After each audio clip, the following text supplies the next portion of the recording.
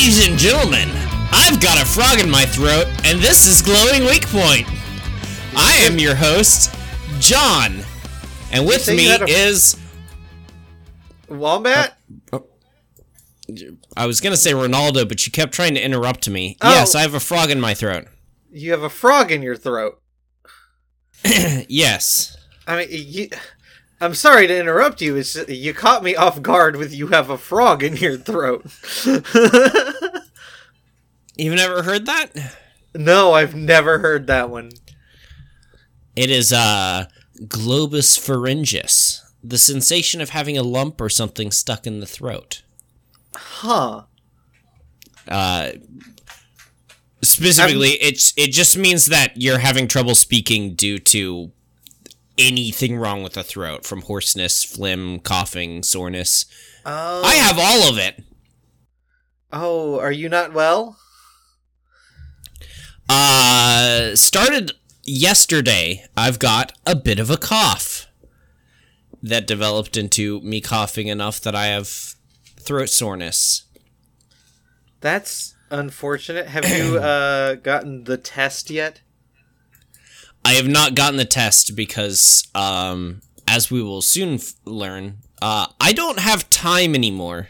Oh. I went from my nice, wonderful part-time job of only working 1 day a week at my side job and being able to devote the rest of my time to worthier ventures to now, because they need help and I actually like this manager as a person and she treats me with respect.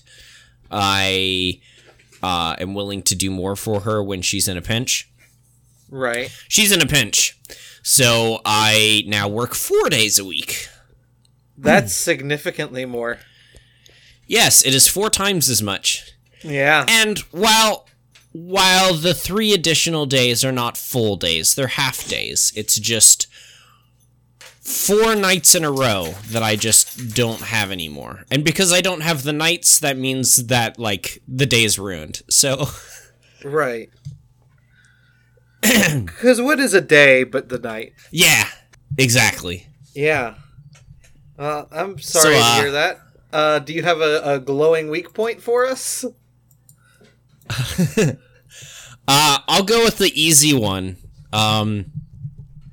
Hector got his balls ripped out and his eyelid put back in its spot, and it only cost $300 more than we expected. Okay. But yeah, only he's done now. More. Yep. Now, just for the next 2 weeks, he can't run or jump or have fun, and he has to have a cone on his head, and we've got to, like, shove cream in his eyeball and pills down his throat to force him to swallow them because they're non-chewables. Man, he's got a time ahead of him. Yeah. He's not a fan of the cone. Yeah, no dog is. No. Even if they don't normally, like, touch their face or anything, once they get a cone on them, they're immediately like, man, I wish I could touch my face. Yeah, he's a big fan of head scritches right now. Interestingly enough, Loot actually dislikes the cone more than Hector does.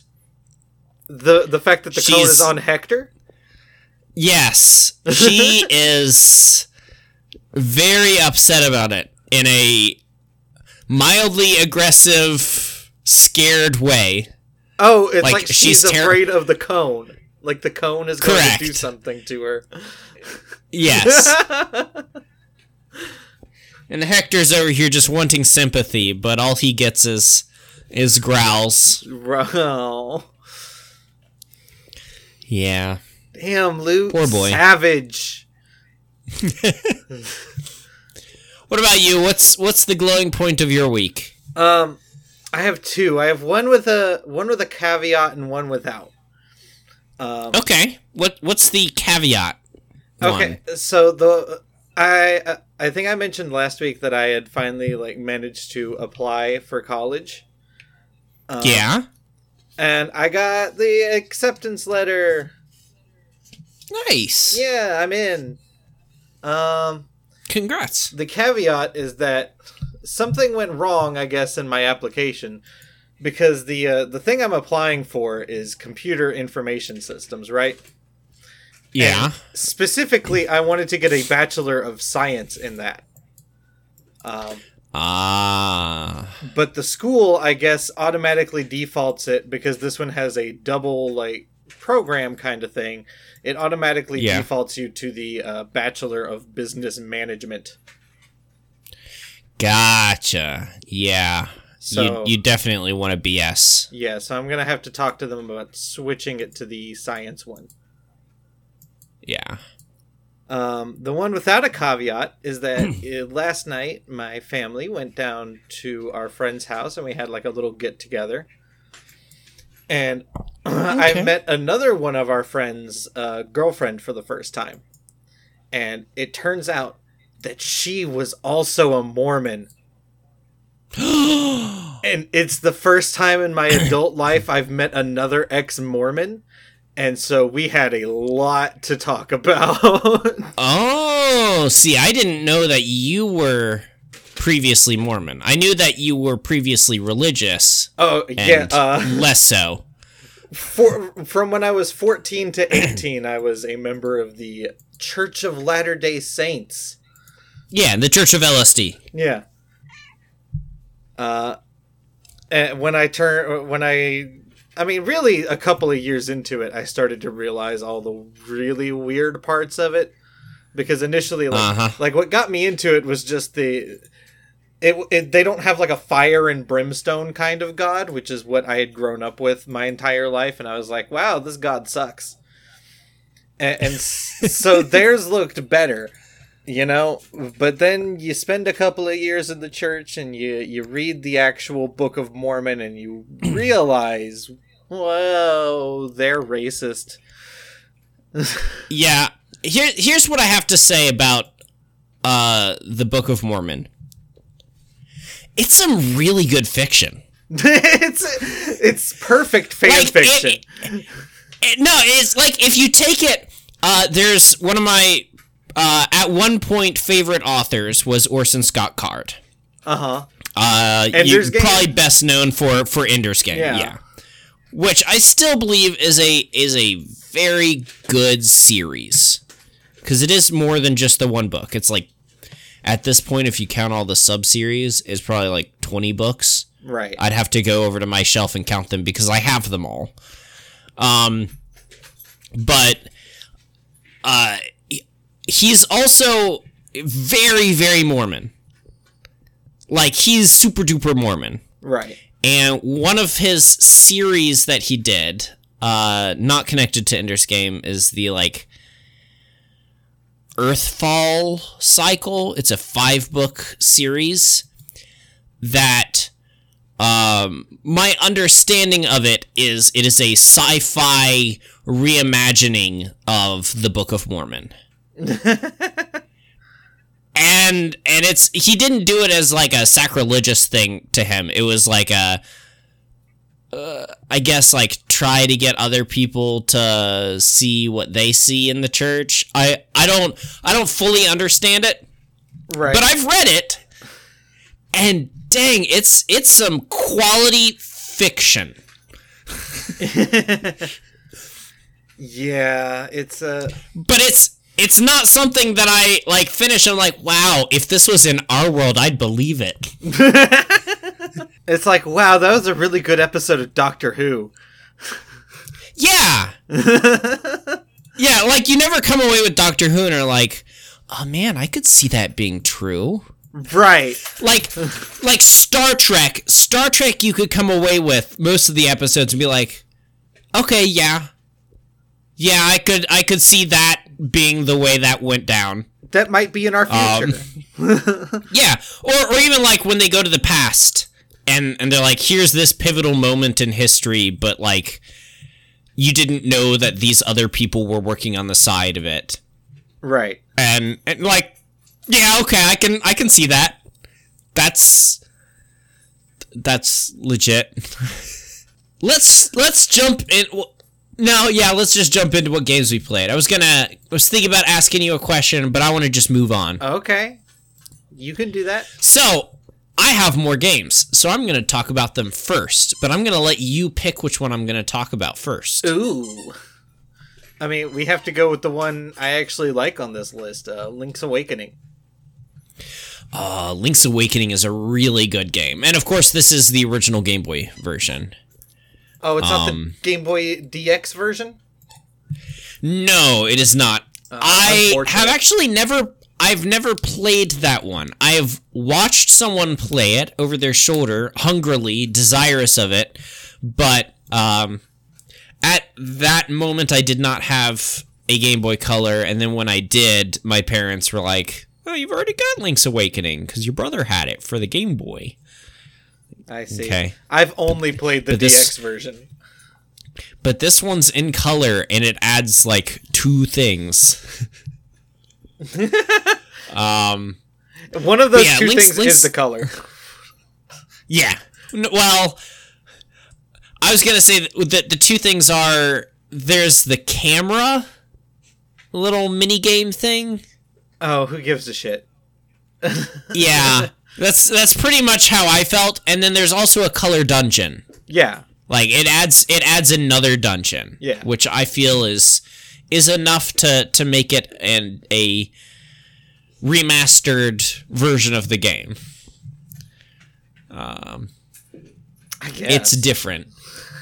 But yeah, I mostly meant the Game Boy version to differentiate it from the most recent Switch re-release of it. Yeah. Which apparently also adds things, because I was talking to my brother the other day about this and mentioned that I had played this, and he was saying he keeps getting like alerts. Oh yeah, it has that like bare bones dungeon creator system. Yeah, he got alerts, like he doesn't have a Switch or anything, but he keeps getting like Google alerts that are like, hey, do you know about Link's Awakening? And here's some news about it. And my brother's like, why is there news about this? And then he reads part of an article and is like, this doesn't sound like Link's Awakening. I've beaten Link's Awakening multiple times, and this doesn't sound like it. But yeah, what's it like? Oh, it's a fantastic little game. It's very similar to A Link to the Past, but it's not as good a game. Disagree. I hate Link to the Past. Oh no, A Link to the Past is a way better game. Because the thing that Link's Awakening does that differentiates it is, I'd say 2 things that to like significantly differentiate itself. One, it just has sections where you just kind of wander before you can get to the next thing. Right. Like, A Link to the Past, you can always enter like 3 different dungeons, and you're not really limited in your ability to do that. It might be a little bit of a puzzle to get there, but you're not just wondering what to do. Which, literally every time I've played Link's Awakening, I've ended up doing at multiple points. Huh. And the second thing it does, which is a detriment to the franchise as a whole... Uh-oh. Is it starts the stupid trading mini games. The bullshit it inserts the bullshit grinding into The Legend of Zelda. Do you mean like because before you have to trade this thing for this thing, but this other person wants this thing to give you this thing, and so yes, the trading mini game where you start with one item, and after trading it and whatever you get from that person, like 8 times to different people around the world that you haven't met yet usually, finally you can get a thing that's halfway useful to yourself. Yeah. Like, RuneScape has a quest like that called One Small Favor, where it has like 16 steps, and then it has a smaller one in just like one little town, because the other one is globe trotting. Ugh, yeah. And again, Legend of Zelda did not have this before Link's Awakening, and now it's in just about every game has it. Yeah. No, I get that. It is not the quality part of the Legend of Zelda. But still, honestly, Link's Awakening is still a pretty strong game. Yeah. Honestly, I would probably pick it up over Ocarina of Time. I would too. But I'm not a huge fan of Ocarina of Time. I like the game. It's a good game. I don't think it's as good a game as everyone says. I think the majority consensus on it at this point is that if you're going to play it today, you should play it on the DS, the 3DS. Yeah. Because it cuts down like the Hyrule field by half. Mm-hmm. Yeah. Because it is a lot of just, you're on Epona, and you're in the field, and 2 minutes later, you're on Epona, and you're on the field. Yeah. Yeah. Do you want to talk about another one? Oh, sure. Yeah. Which one? I imagine you don't have much to say about Star Wars for the Game Boy. Correct. Star Wars for the Game Boy is a trash game that is trash, and it is awful. So is this like nobody should ever play it. Is this like Super Star Wars? No. It's its own thing. Huh. I saw it there, and I was like, "Oh, that's probably just a port of Super Star Wars on the Game Boy." Nope. Super Star Wars is a better game. That's saying something, because it's impossible. It is. I was never good at Super Star Wars. Super Star Wars at least. Super Star Wars is one of those weird games where it's got incredibly tight controls, but it's designed by someone who doesn't understand how to place things in a way that those tight controls feel good. Right. It's not like Mega Man, where it's got incredibly tight controls and things make sense for you to be able to shoot them and jump at them and stuff. It's like things are at weird angles where you have to like half jump and shoot, or like crouch jump and like you got to do some real bad maneuvers in order to damage things. It's the game of, oh, why did that hit me? Yeah. But like it's got really tight controls. So if you get good at it, you can do a really good job. Like my brother really likes Super Star Wars and the other Super Nintendo Star Wars games, Super Return of the Jedi, Super Empire Strikes Back, right? Which I never did, but he played a whole lot more of them than I did. But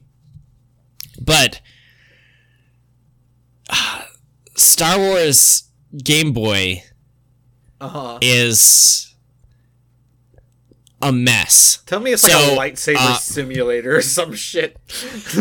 No, it's still a platformer, although it's got you start out on Tatooine, and that is the amount that we have gotten through, and that's the entire amount we will get through. You start out on Tatooine, you start out in a cave. You can leave the cave if you want to, in which case it puts you in a land speeder in a top-down thing where you just wander until you find another cave, because there's just caves? a fuckload of there's just caves. So I didn't feel like then you go into a cave for its caves. Yeah. Then you go into a cave, and then you can like platform through things, and there's like bullshit boulders that fall on you and bullshit enemies that take like 1 billion shots to kill. I was playing this with a friend of mine who grew up with it. Right. They had this game. This is one of the first Game Boy games they had, and they put hours into it. and they might have gotten to when you die. It tells you like what percentage of the world or of the game you've completed. The max they can remember getting through was 15%, and that's a maybe. And with 15% of the game completed, they had recaptured R2-D2. Wait, what? They like, you know how R2 is like captured by the Tusken Raiders? Oh yeah. That's a very minor plot point in the first movie. Yes. No, he has never left Tatooine. This is a game he grew up with and dumped hours into and never got beyond Tatooine. And on Tatooine. Yeah. I got to maybe 8% and was like, I'm never gonna fucking play this again. Listen. The fact Star Wars video games make A New Hope look better than it actually is, because I'm sitting here thinking like 15% and you're still on Tatooine. I'm like, you get 15% of the way through the movie and you're not on Tatooine yet. Yeah. It's like 20 minutes of the fucking spaceship and C-3PO and R2-D2 just fucking bullshitting. Yeah. Pretty much. But yeah, no, don't play Star Wars Game Boy. It's a bad game. Okay. Tell me how you're going through Dreamscaper. All right. I am 2 runs away from hitting the true ending. One has to be successful. The second has to be successful. But okay. All I need to do is get one character to the 8th level of friendship, and then I can get the true ending. Once I beat the boss like one more time. Okay. I mean, apparently it involves fighting a separate stage of the boss, so I'll have to actually win that also. Ah. Yeah, but I'm almost there. Like, I am at the cusp. I have enough materials. It's just you can only have like one, like friendship rank up conversation with that character once, like after a run. Okay. Like they won't talk to you anymore after that. Gotcha. Yeah. But I have enough to make stuff to give to him and get him to the last rank. And then I'll see if I can beat it. So pretty soon you'll be done with Dreamscaper until they release their next update. Oh no, they've actually said that it's pretty much considered like completed to them, so they're already working on their next thing. Okay, cool. Yeah, the second update was them saying like, this is our ideal version of the game. Anything else will be really minor. Yeah. Tell me what's happening in Destiny. Okay, so it's the end of the holiday event, and I have a lot still to do. Yeah. To get all the pages of... Alright, so the thing with this event is you do random activities, and they give you spectral pages.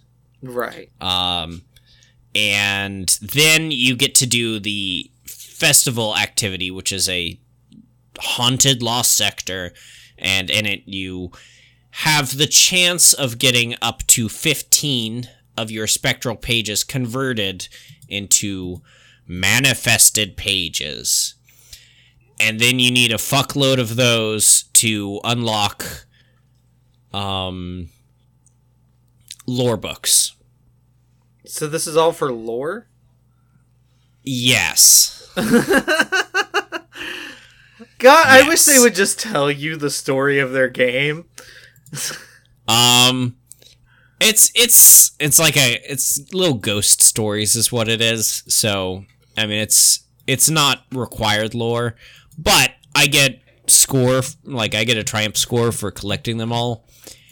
And I need to grind a bunch out But unfortunately, it changes tomorrow. It ends tomorrow, and I'm working tonight. So, good luck tomorrow. Yeah, well, by it ends tomorrow, I mean it ends at noon tomorrow. Oh. So, good luck with the couple of hours you have. Yeah. Yeah. Yeah. I'll probably be doing it tonight and not getting a whole lot of sleep again. But in other news, we did a bunch of raiding last week. We got 2 other members of the clan the gun that I have that I feel guilty about having, even though it's RNG. Played the worst Grandmaster Strike. It's awful. Yeah? It's terrible. Is it not easy to cheese? Well, this is a strike that even on regular fails, because people don't use the, like, mini mechanic that's in there. Right. And also the boss is just a bitch, and it's just not fun. To the point where this is one of the like 2 or 3 strikes that people will load in to the strike and then immediately quit to orbit. Because it's just not fun. They're like, that's not the one I wanted. There's a mini boss section halfway through that's actually I'd say there's 2 segments that are really freaking hard, especially on Grandmaster. So one of them is you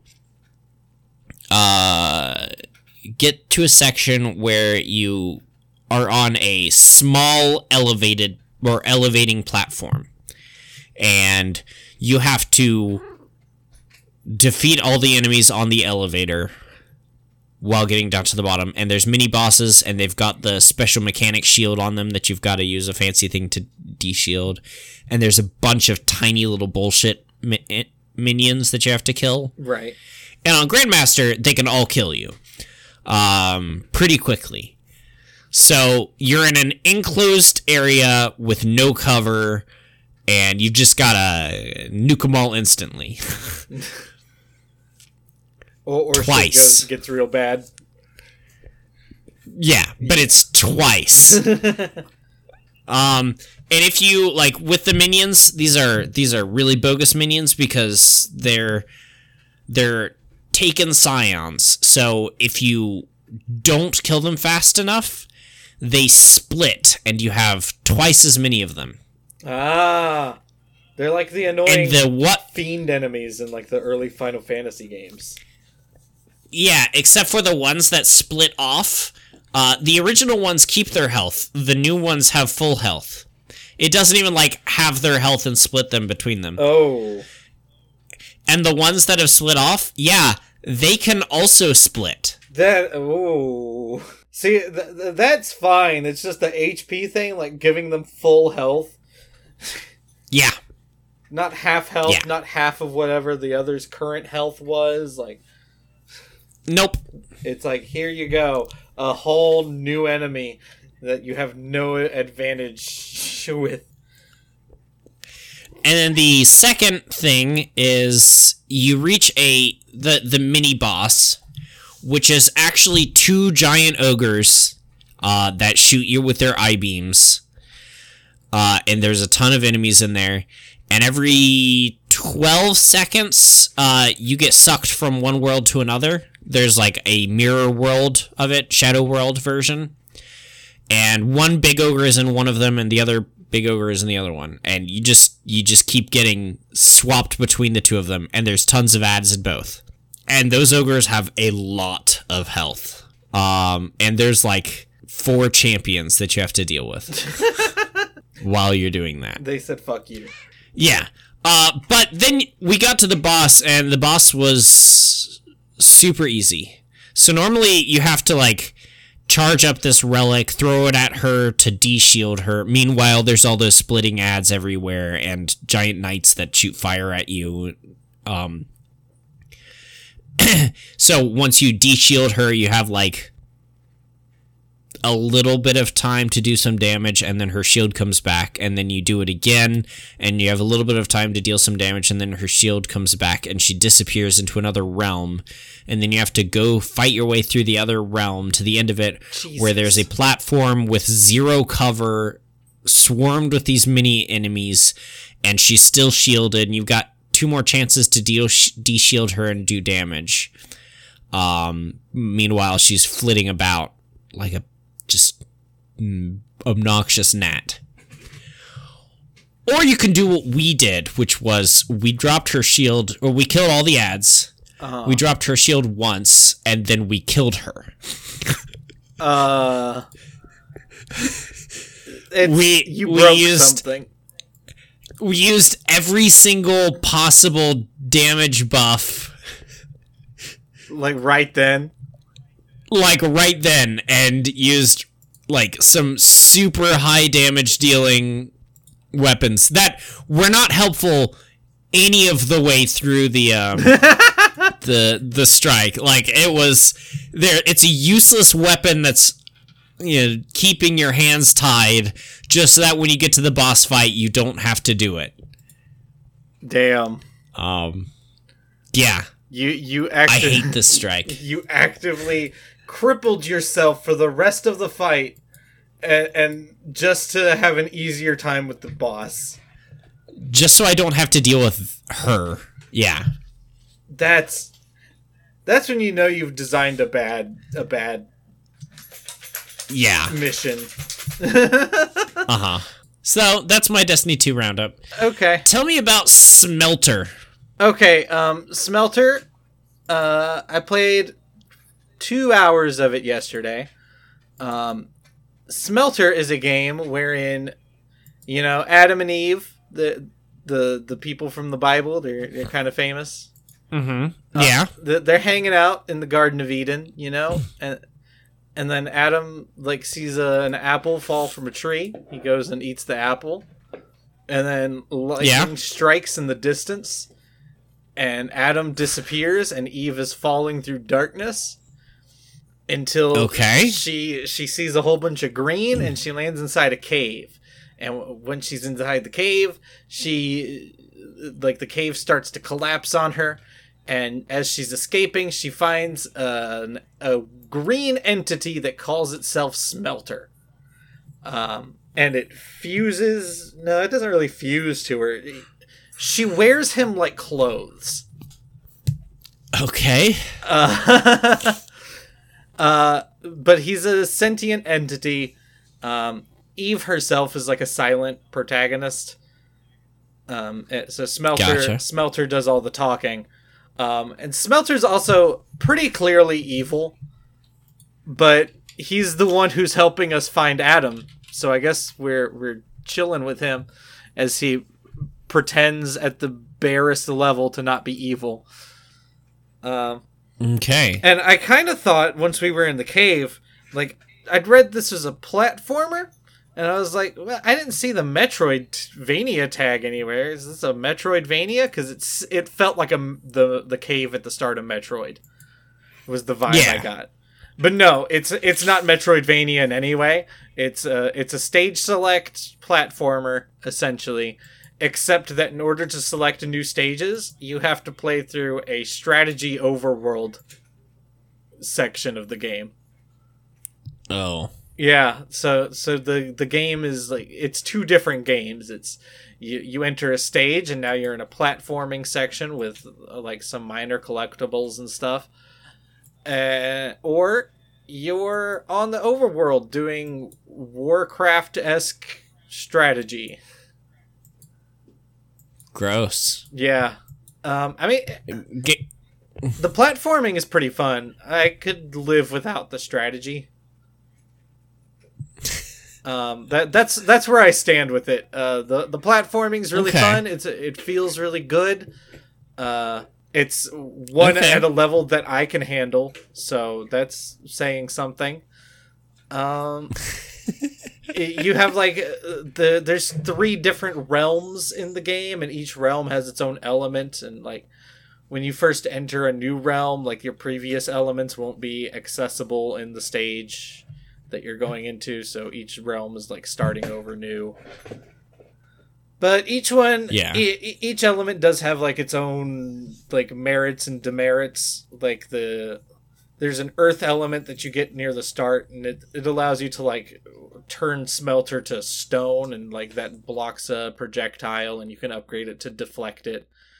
But then you get to the second realm, and its equivalent to that is a teleport that allows you to like instantly dodge an attack. Ooh. Yeah. Like either backwards or forwards. You can blink a short distance so that it just doesn't touch you. Okay. Yeah. But in that's nice. You don't have a block in exchange, so. Yeah. Okay. Yeah, I like it okay. I'll be playing more. You like it okay? Yeah. Okay. Tell me about Super Mario Land 2. 6 golden coins. I love it. It's a great game. Yeah? It's one of the games I grew up with, and it's just such a good little Mario game. This is the one that introduces Wario, right? Correct. And actually I was this going back to talking to my brother. Apparently I need to play Super Mario Land 3 as well, because apparently it's really good as well. Huh. And it's the first actual Wario game. The one where you play as Wario. Yes, even though it's a Super Mario Land game. But Mario's like not in it at all, I don't think. Is he? Correct. Yeah. I believe he's not in at all. I think that came up in our Mario Facts episode. It did. But yeah, Super Mario Land 2, 6 Golden Coins is a great game. You have an overworld where you can go to each different world. So it's not like a typical Mario where you do world 1-1, 1-2, 1-3, 1-4, and then you move on to like 2-1, 2-2, 2-3, 2-4. You can each world is themed. So there's like the spooky world, and there's the tiny world where you're tiny and everything is big. You're approaching a house, but like the house is 10 times your size. Oh. It's built for someone 10 times your size. So right. You're in a macro world. And then there's like, you can go up a tree. There's a tree world. But it's not like one level in the tree. There's multiple levels, and you progress through the tree levels. But you can also just stop at any point and go do a different one. So if you're getting stuck on a level, you could just go to a different place and come back, and it keeps your progress through the tree. And you can replay the previous levels in the tree if you want. Oh, that's nice. Coins or lives or something. Yeah. And it's kind of like a Super Mario World thing, where it'll allow you to do that. And it's just a really good game. There's the several lands that are just some of my favorite Mario worlds of all time. Wow. Yeah. There's a lot of those. It's a real fun game, and I've played them all. Okay. All right, we're down to the last one. Tell me about Max Gentleman's Sexy Business. Right. So here we are. Choo choo. We're on another stop on my learning about sex in games trip. Not actually much sex in this one. It's mostly just an innuendo laden. Basic business tycoon game. It's got like a colorful cast of characters. At the start of the game, your rival steals your family fortune and leaves you poor and destitute, and you have to climb your way back up into the ranks of obscenely rich people. Okay. Yep, it's everybody in it is like all the characters that they like advertise with and shit. They're all the executives that you can recruit along the way, and they each like cover a different type of business. Like Penny Farthing is a metalworking character, and Antoine Hardmeat is a he owns like a law business, stuff like that. And also, they all have ridiculous names. The Max Gentleman is actually the name of one of the characters. He's like an excessively masculine character named Max Gentleman. Okay. Yeah. So have you not gotten to any of the nudity in the game? No, I haven't. I've put 6.5 hours into it this week, and I beat my first run. It has like 3 different types of runs that each get harder and harder as you go along. My first attempt at my first one, I beat it. Okay. So I imagine I'm going to be going into the next one unprepared. Yeah. And like I said, it's kind of basic. Like the nudity, I guess, would come eventually from like rank ups in the dates, because you can date the characters, and as they rank up, they give you costumes and stuff. Penny Farthing, I got the highest to rank 5, and like she still didn't give me any really risque costumes. So it takes a while to actually get to any of that stuff, and it seems to just kind of be there. It's just like I would almost call it a gimmick. Yeah.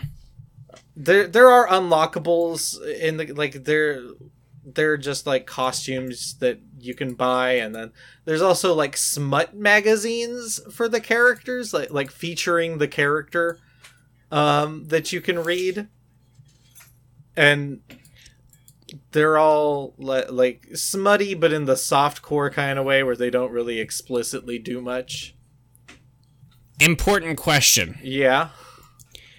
Did you download the free DLC? I did. Okay. Yes. So you are playing Max Gentleman's Sexy Business uncensored. Yes. Okay. Yeah, I forgot about that because like I didn't even start the game without that on it. So, but yeah. Because looking at it, you definitely see just full on cock and vag. Yes, like if you go to the store page, it shows you more nudity than you will get within 6 hours of the game. Huh. Yeah. Yeah, because I was looking at it there. I was like, okay, this definitely seems like it's got the porns. Right. But... oh, well, interesting. Looking at it, I am reminded that, yeah, when you create your character, like the first thing you... I'm not going to count that. Yeah, like the first thing you do is you choose what their naked body looks like which yeah, like size and set of body parts. But yeah, I'm not going to count that. Yeah, after that, it takes longer than 6 hours to get any nudity. I appreciate the fact that it's LGBTQ+, because most sexy games aren't. Oh yeah, everybody in this is like bisexual, like everybody. Yeah. Yeah. Yeah. And it looked like you could make a trans character as well. Yes, I did. So, my character is trans. Okay. Yeah. So. All right. Yeah. Other than that, the actual gameplay is it's okay. It's middle of the road business management. Another entry in Wombat's voyage of learning what sex is. I don't think that was the goal. I think I already knew that. Right. Anyways, I hate you. game facts.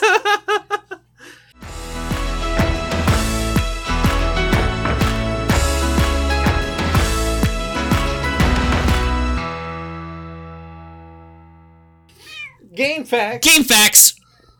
We're talking about Wizards and Warriors. Wizards and Warriors is a platformer developed by Rare for the NES and is the third game Rare developed. I feel like we've hit up a few Rare games in this segment. Yeah, they made a lot of games. Yeah, none of them have been the ones you would expect. Yeah, no. No, I guess we talked about Donkey Kong 64. That's the one. That's the one. More people would expect like Banjo-Kazooie or Conkers or GoldenEye? Jet Force Gemini, GoldenEye, yeah. Pitch Black. Perfect Dark. Oh, that's the one. Pitch Black. Let's get Vin Diesel to star in Perfect Dark. There we go. Yeah, this is the third game Rare developed. Oh. This is really early on. This is before anybody knew them. Yeah, and also the first two games are just the same game. It's the first game was Slalom, and then the second one was Slalom versus Slalom.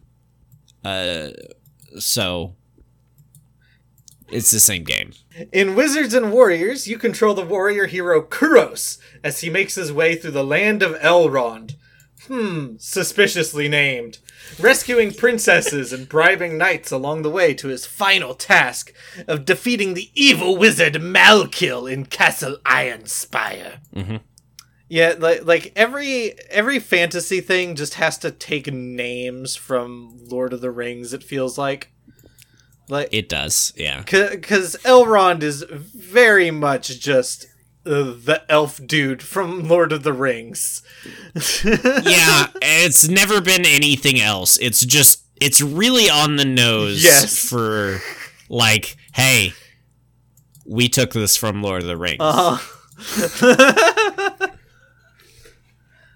Yes, each level has a knight at the end that you cannot beat and must bribe with gems in order to pass by to the next level. Wait, what? Yeah, you have to bribe knights in order to get through the game. Like, you could possibly fight him, but you just can't beat him? They're invincible. Yeah. You have to... Man, knights suck. Yeah. Yeah, they always have. Yeah, I mean, this is true. Like, I don't know. I like a fantasy knight, you know? I like the knights that wear like plate armor and swing banners around and yeah, fight a fairy tale knight. Yeah. Yeah. Real knights sucked. Yeah. This is much more accurate to a real knight. Yeah, I like how in fairy tales, knights are these honorable people, and even in the pseudo-historical fantasy of the Knights of the Round Table, the knights kind of suck. The knights do kind of suck. like they go off and do things for glory and honor, and they protect the innocent, but they also just do awful things and are awful people. Yeah, I mean, they and it doesn't hide it either. They feel like real people. Yeah. Like that's, I think that's kind of one of the best things about those like Arthurian tales is that like none of them are perfect. None of them are, some of them you couldn't even classify as like good, but they still have good and bad qualities to them. Yeah. Like Lancelot just sucks. Lancelot's a fucking dick. But there's still parts of Lancelot where you're like, I can understand why people would look up to him. Uh-huh. Yeah. But he's a dick. But he's a dick. Yeah. Gems are found in chests throughout each level, as are power-up items like boots that let you walk on lava, potions of levitation, kind of draws away the points of the walking on lava, wands of wonder, and more. What does a wand of wonder do? It freezes and does a little bit of damage. Okay. So, like, it shoots a bolt that freezes an enemy. It's an ice wand. Does a little bit of damage to them. Yeah. Yeah.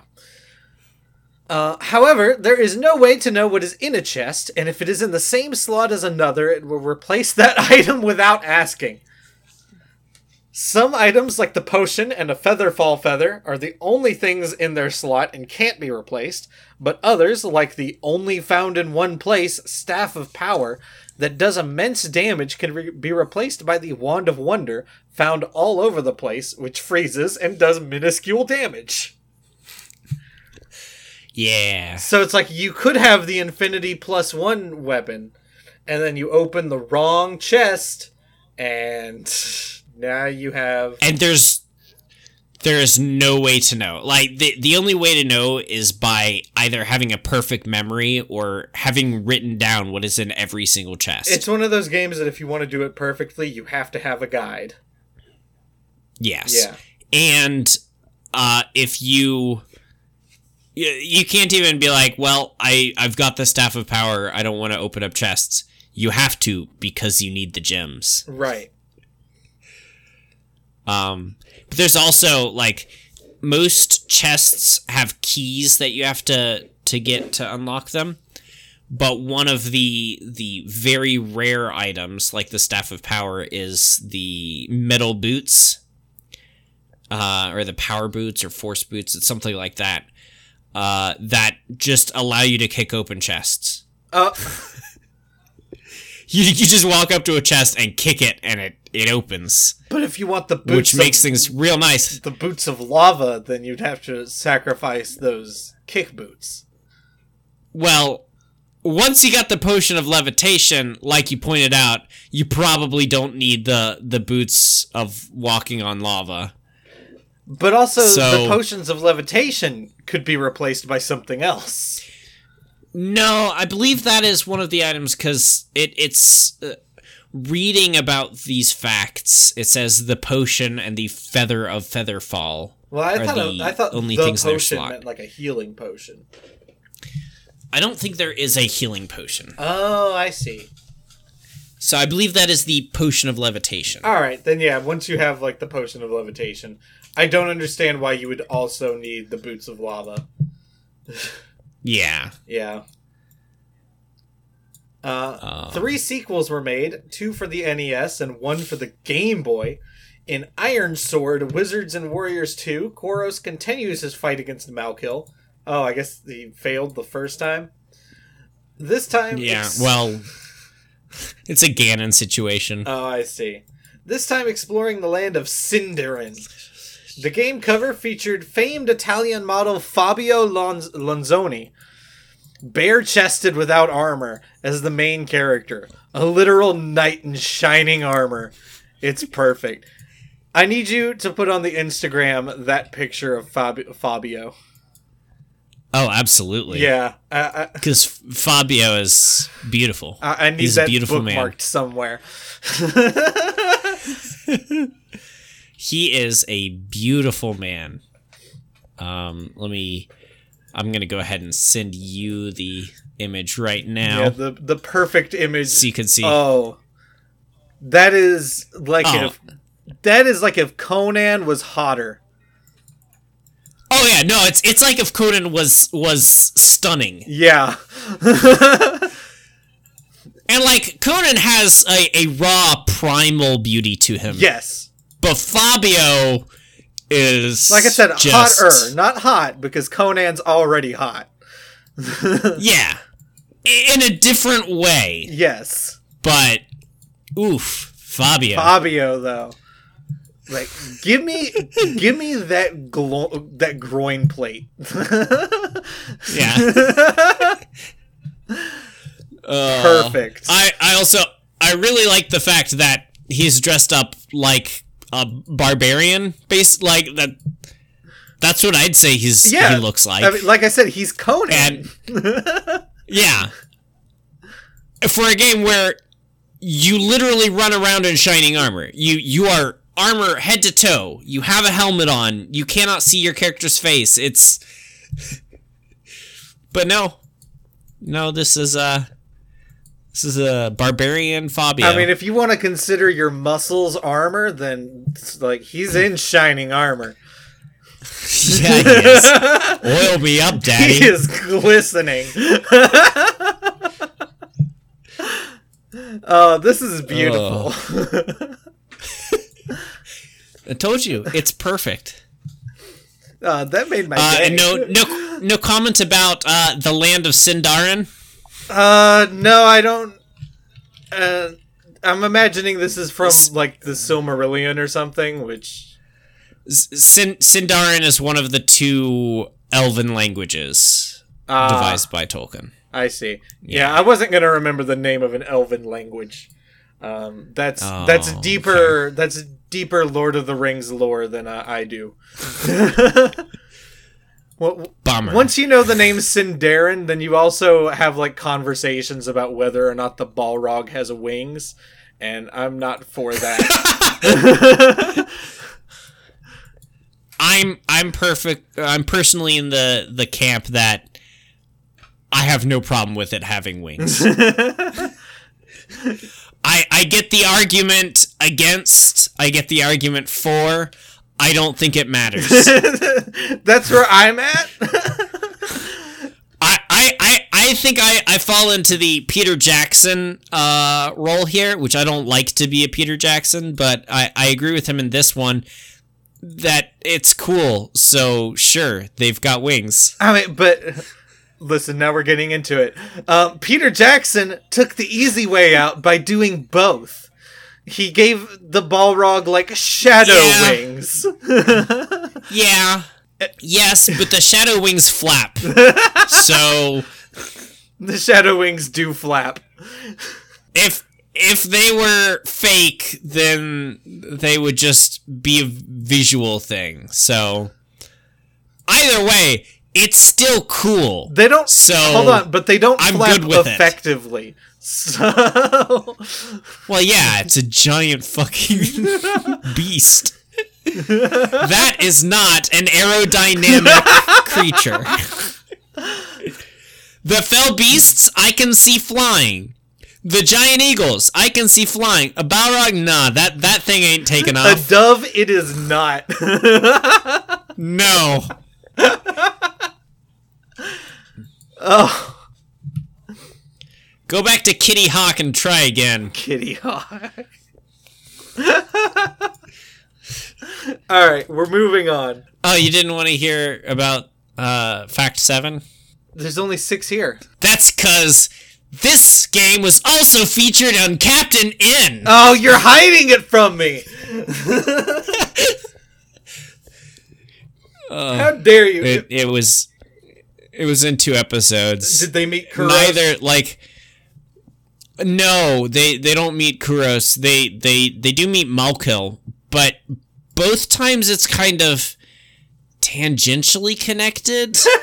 Like the most you have is on, I think it's the first time it appears, which is A Nightmare on Mother Brain's Street, which is more about the Nightmare on Elm Street franchise than it is about this game. Oh, yes. Despite mostly taking place in, they call it the world of Excalibur instead of the world of Elrond. The franchise all the 8-year-old children watching this show would be aware of.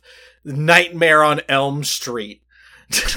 Yeah, it's weird because, like, the majority of the episode takes place in the Wizards and Warriors world. But the title is a reference to A Nightmare on Elm Street, and it ends in a nightmare realm. But the basic plot is just Snow White. They're mixing a lot here.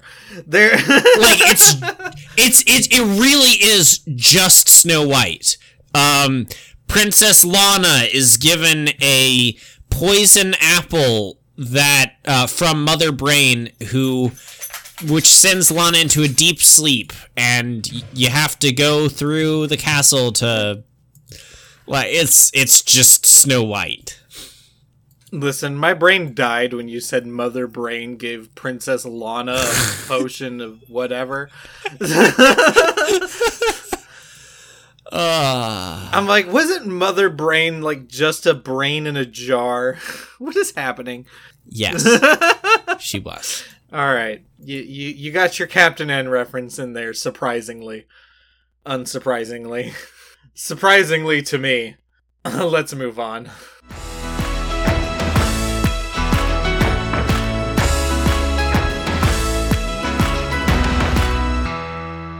What are we talking about this week, John?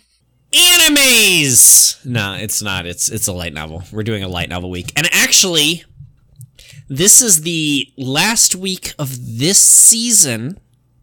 What? That we're doing a light novel review. Oh, is it? Are we not doing one for December? Yeah. Nope. Oh. We're gonna be just plugging along, getting through this, and we will bring it back both next year and next season, which happen to be the same thing. Okay. So let's make it good. Remember the 5th of January. Is that when it's gonna be? Yeah, that'll be when our next light novel episode comes out, I guess. Yeah, I guess so. Yeah. Well, we'll probably push it back a week because that'll be the first week of the season. So I mean, coming strong. Remember the 12th of January? No, we're coming in strong. We're gonna come in strong with a new light novel. Okay. Yep. Yes, we will definitely remember that. Oh yeah, we will. All right. So this week we picked the book. Instead of becoming the hero, I've reincarnated as a billionaire. Yeah, like, and the reason we did this is because so you know we have our lottery that we do where Wombat picks 2 books, I pick 2 books, and then after we do one of these reviews, we roll a dice, and whoever's book gets picked, that's the one for the next one. Now, I am not familiar with a lot of light novels. I watch a lot of anime. I don't watch or read a lot of light novels. And so I did what any self-respecting content creator does, and I went on the internet and searched for what I could find as the stupidest looking, worst sounding light novels I could. Yeah, and listen, and this was one of them. This lived up to that description. So, let's go ahead and hear it. Yeah, I didn't realize this was our last light novel episode for the year. I kind of wish we'd gone out with a bigger bang. Let me start reading my recap. Instead of becoming the hero, I've reincarnated as a billionaire from now on, is easily the worst light novel I've read yet, for a variety of reasons. Let's see if you can catch them. Our hero is Yamamoto Keiji, a regular salaryman from Japan who was pushed in front of a train by a coworker after their boss started throwing up in a subway station. Mere moments before he would have been made a greasy splatter on the front of some poor train driver's windshield, he is summoned to another world by the richest man in that world, Rosmund von Liechtenstein. Rosmund informs Keiji that he was summoned to be the heir to General Magic, Rosmund's company, and that he has a year to find a wife and 2 years after that to have a child, or Keiji will be returned to exactly where and when he had been summoned from. He then leaves Keiji and the book. So there's some problems here already. Yeah. Yeah, no, I can't argue with this at all, because one of the first things you read in this book is some of the worst things you can ever read. To quote this, I will read the paragraph. Your mission will be to find a good wife and produce lots of children with her. Go wild. Spray that baby batter. Turn that bedroom into a sticky love nest. Do it in whatever position you must to ensure that there will be an heir to take over the company when you are old like me. That is the first of 3 uses of the term baby batter in the book. And it front loads the first 2. It's not an even spread. There are 2 within like 2 chapters. Yep. Yeah. Also, it's called Reincarnated as a Billionaire. He's not been reincarnated. This isn't what the term reincarnated means in any way. Yeah, yeah. Like, reincarnated is one of those words that has such a very specific meaning that if you fuck it up even a tiny bit, you are no longer in the realm of reincarnation. And, yeah, but it's also just sort of a generalized term at this point. It means you got isekai'd.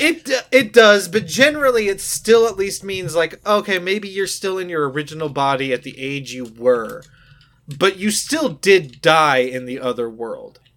Whereas in this case, he is about to die when he is summoned.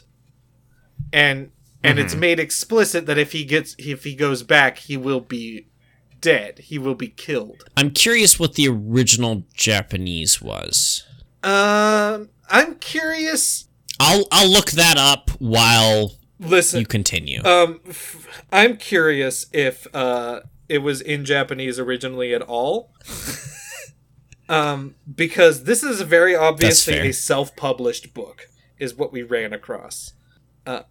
And in the very last page of the book says "Made in the USA, Coppell, Texas." So this might just be a Texans book.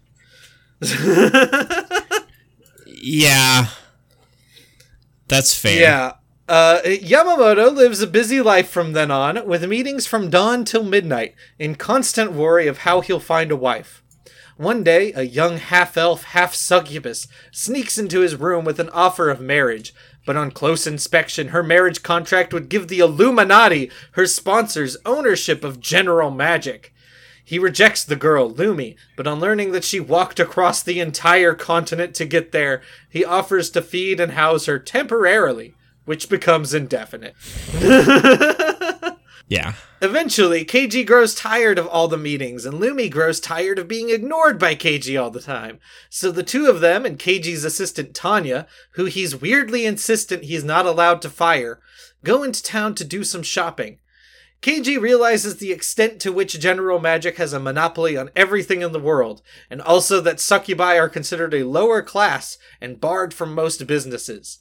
Like, when I wrote that line, that he's insistent that he's not allowed to fire Tanya, I did go back and like glance through the first chapter where Rosamund tells him all the conditions. And at no point does Rosamund say you're not allowed to fire Tanya.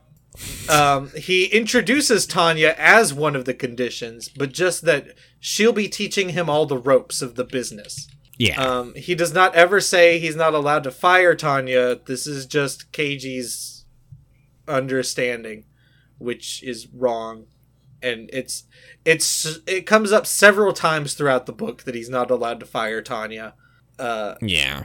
So it's weird that it's not ever actually stated that is the case. Also, starting with the Illuminati, you'll notice that a lot of things are just named after shit in our world, and yeah. Also, that nothing has just an interesting, randomly. Nothing has an interesting name. Like the big business is General Magic. The kingdom they're in is the Kingdom of the East. The one next to it is the Middle Kingdom. Yeah. The one on the other side is the Soviet Union. Yeah. Yeah. Yeah, it's running low on ideas. Yeah. A while later, and Keiji slips away from his mansion on his own to explore the town. He meets a girl, Senna, while sitting on a bench and helps her look for her necklace, after which she leads him back to her home in the red light district.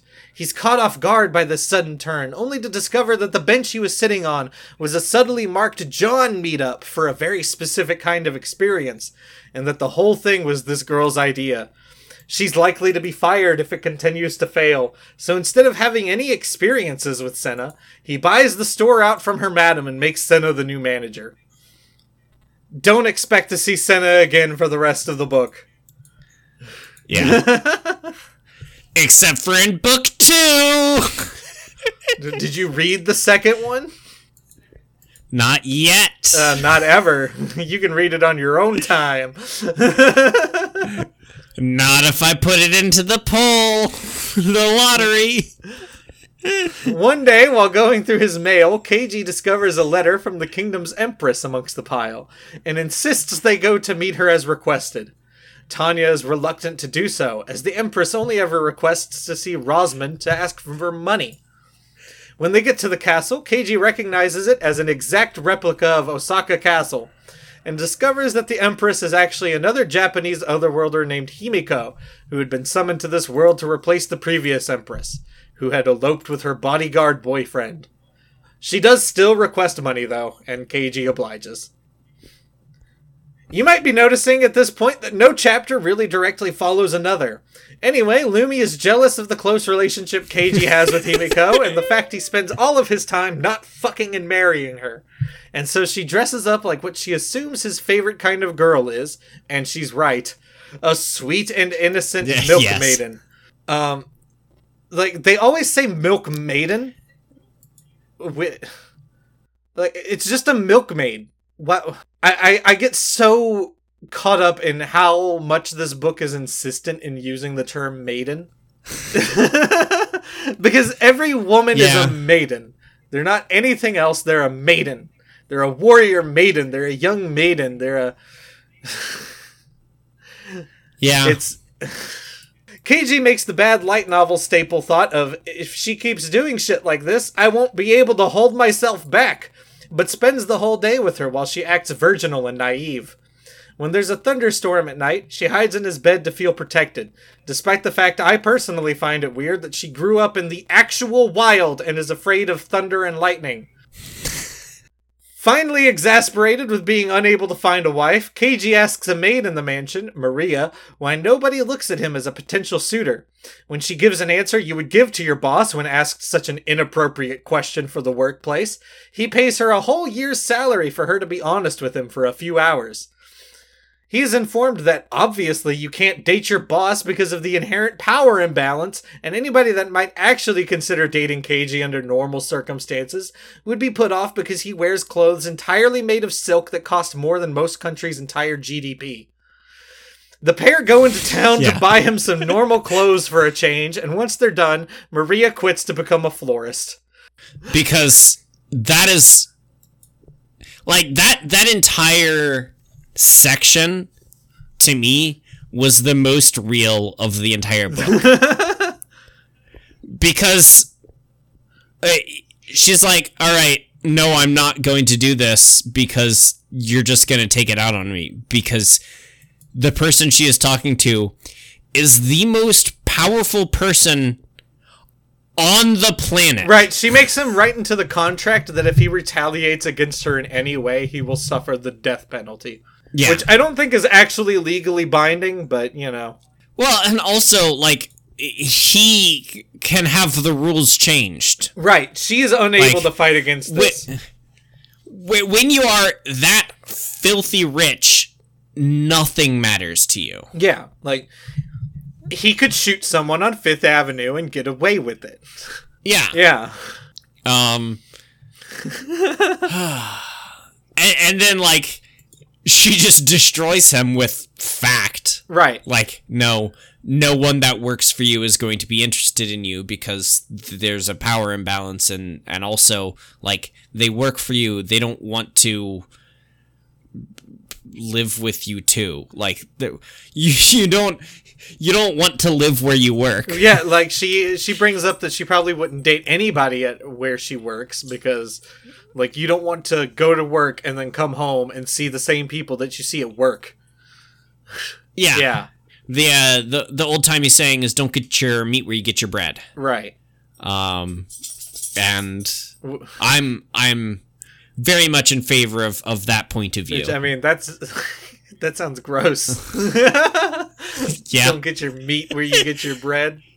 Yeah, but it's understandable. It's understandable. It is. And then, like, they go out and she helps him get clothing that, you know, won't make him look like a pompous asshole. Right. Because whether or not he is a pompous asshole, it doesn't matter. When you have that amount of money and you wear it, you are a pompous asshole. Also, like, that is the only thing anyone will see. It bears mentioning also that whenever he's done with an outfit, the clothes don't get washed. Tanya burns them. Yeah, he is literally the only one on the planet who wears this quality of clothing. There is no one else that comes close. The closest people come is the heads of state who wear maybe 1 or 2 pieces of this clothing. Yeah. And they get them washed afterwards, whereas he gets a new entire full set of clothes. Underwear, overclothes, everything.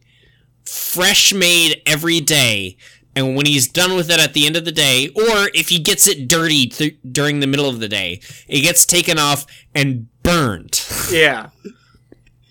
It's made out of super rare material that like is impossible to get your hands on, and they're just burning mass quantities of it.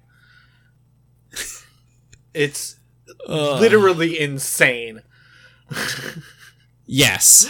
Like, and it's disgusting. It honestly goes against Tanya's supposed head for business because, like, even if it's used clothing, you could, instead of burning it, like, recycle it into other clothing and sell it to people for already still lots of money.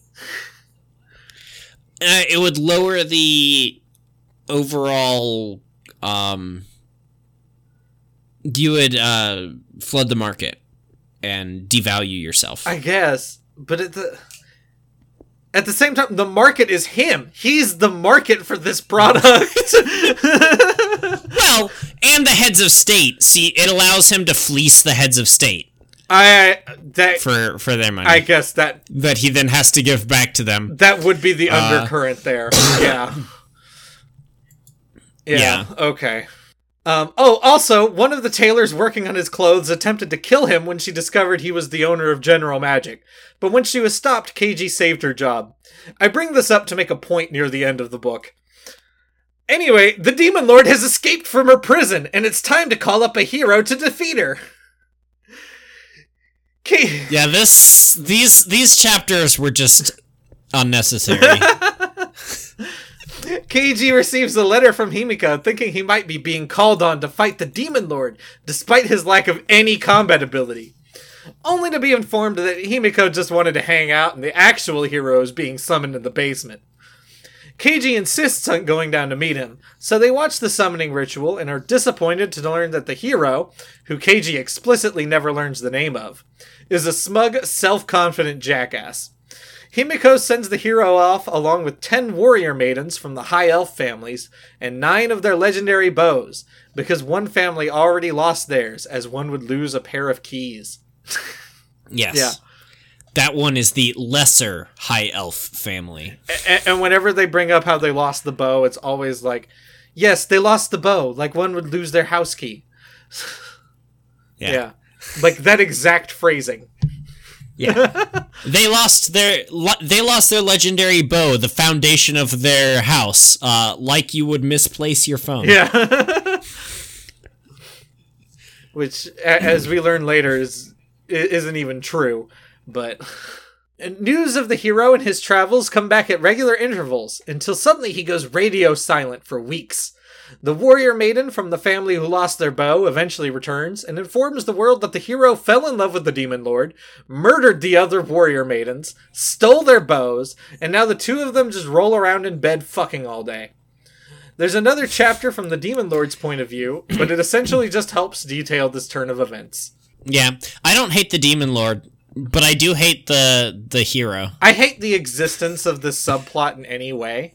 Yes, I definitely do that because, again, it doesn't matter at all. Like, nothing changes. Like, the existence of the legendary bows and stuff isn't even a feature of this. Like, it's brought up more in this, but it was taught back when they first, Himiko and Keiji first met. Yeah, this isn't even learning about the bows or the high elf families or anything.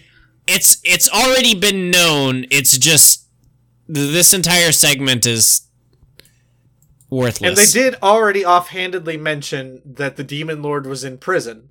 So like this doesn't even introduce the concept of the demon lord. Yeah. Yeah. It's pretty much just let's summon a dude to make Keiji look better. Like that's all this was look at this hero. Look at how much the hero sucks. Isn't Keiji such a better person than the hero? It almost looks Keiji look like a decent person. No, it doesn't.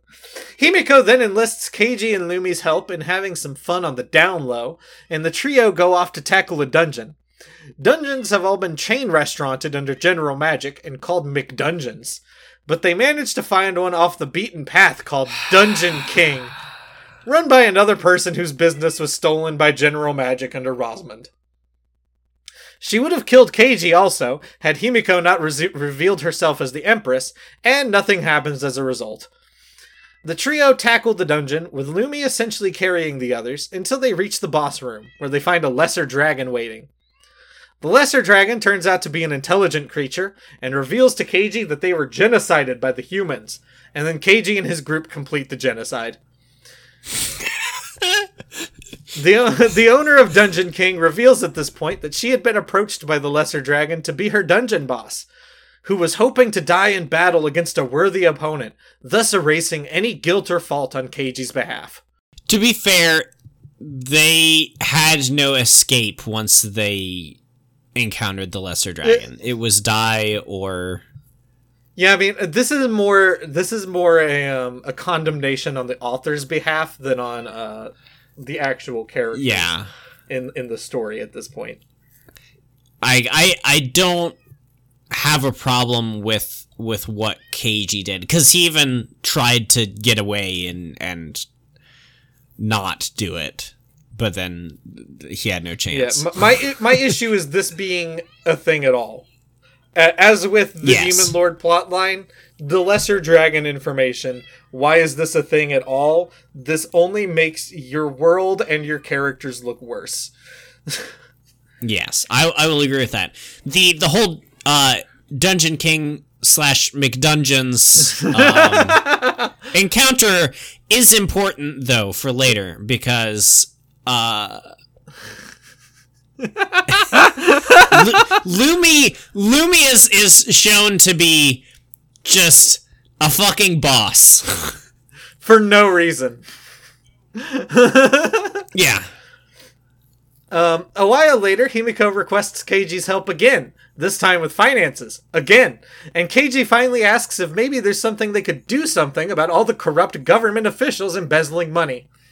After talking about it for a moment, they somehow conclude that the best solution is government-sponsored pachinko gambling inside government offices in order to bring in money and enact accountability on these officials. I understand the it would work. I understand the leaps that it took to get there. I don't know why they chose these particular leaps to get to this solution. Like, it would work. It's weird. Who came up with this? Keiji! But, like, again, genuinely, like, as described, it would work. But you have to take so many would logical you do it this leaps. way? Yeah. It's the most inconvenient way of doing things. Once we're done with this book, I do want to have a little discussion about all the more convenient ways anything could have been done. Yeah. But no, this was... Reading that chapter broke my mind. And it's also somehow... This is what drives Tanya over the line. This insane bullshit. No, I disagree with that. Tanya intended... Read the next sentence, and then I'll say what I'm going to say. Next, we have a chapter from Tanya's point of view as she decides to murder Keiji. Yeah. Tanya intended to kill Keiji from the beginning.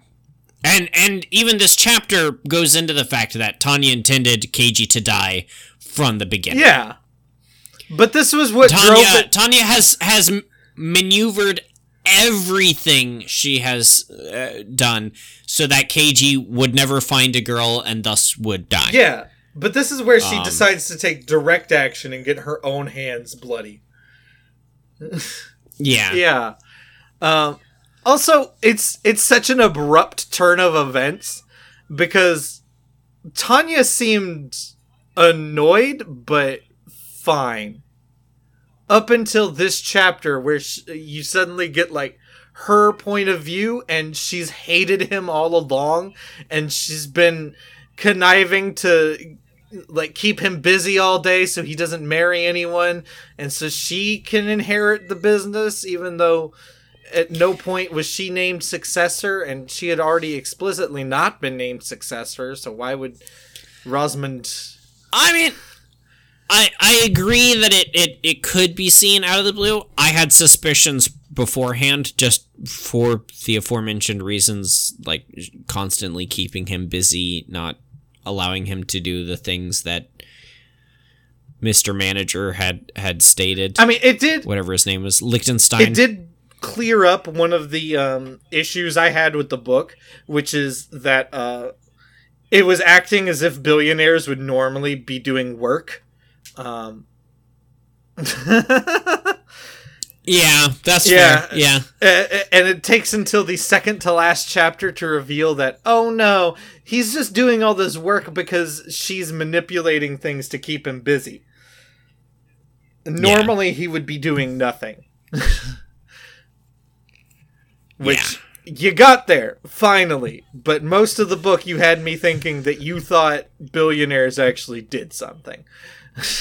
No, all they do is spray their baby batter around. Right.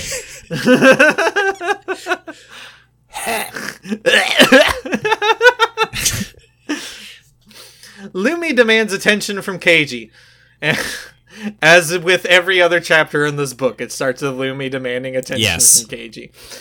Yes. And when Keiji asks Tanya for a day off, she is oddly accepting, even telling them about an out of the way dungeon they should be able to handle.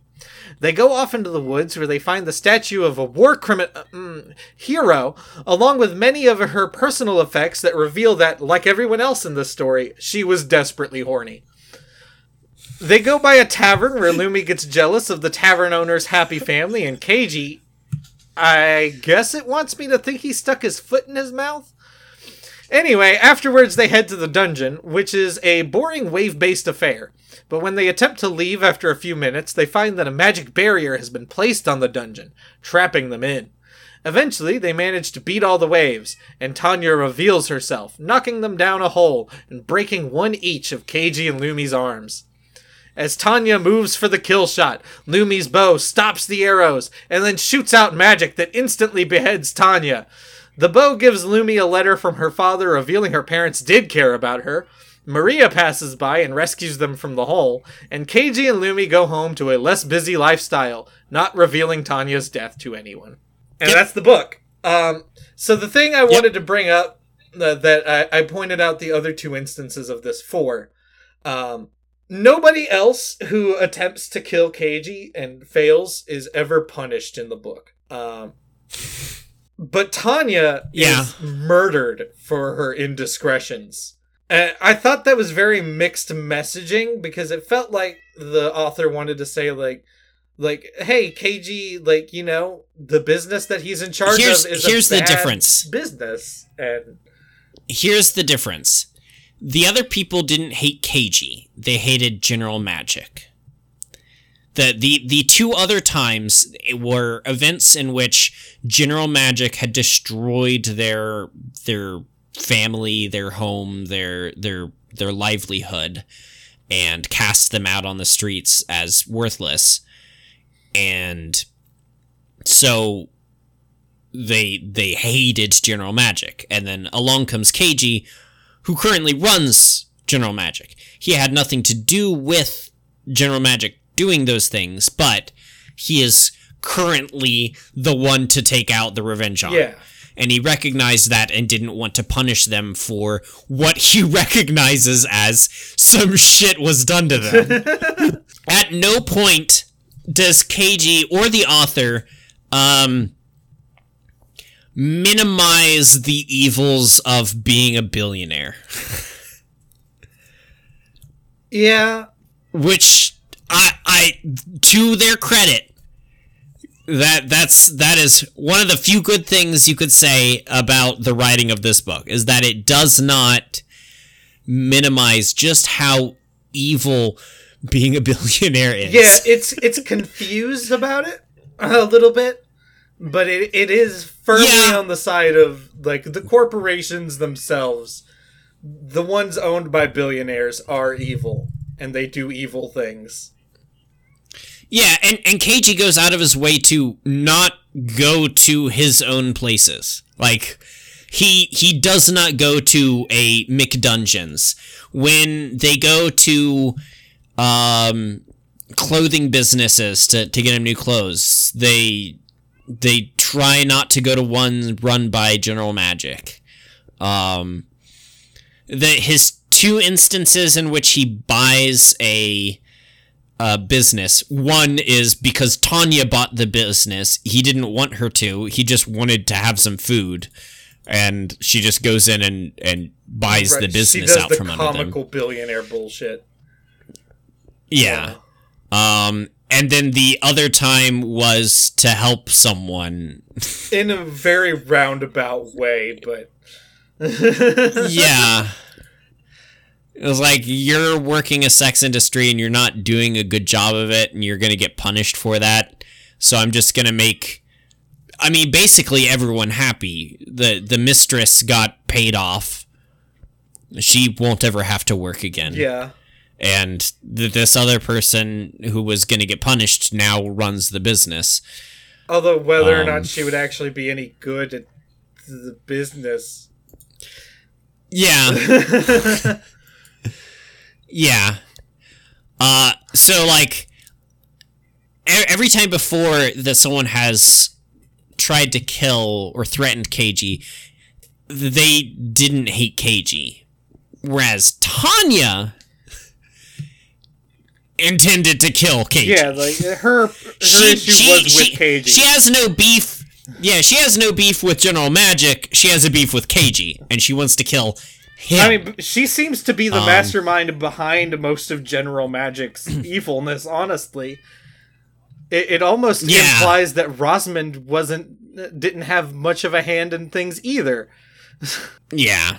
So...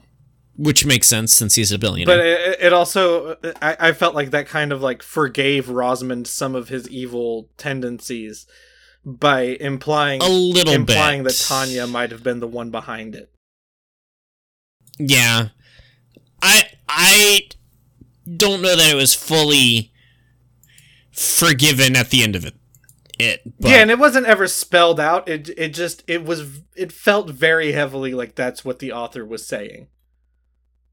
Yeah.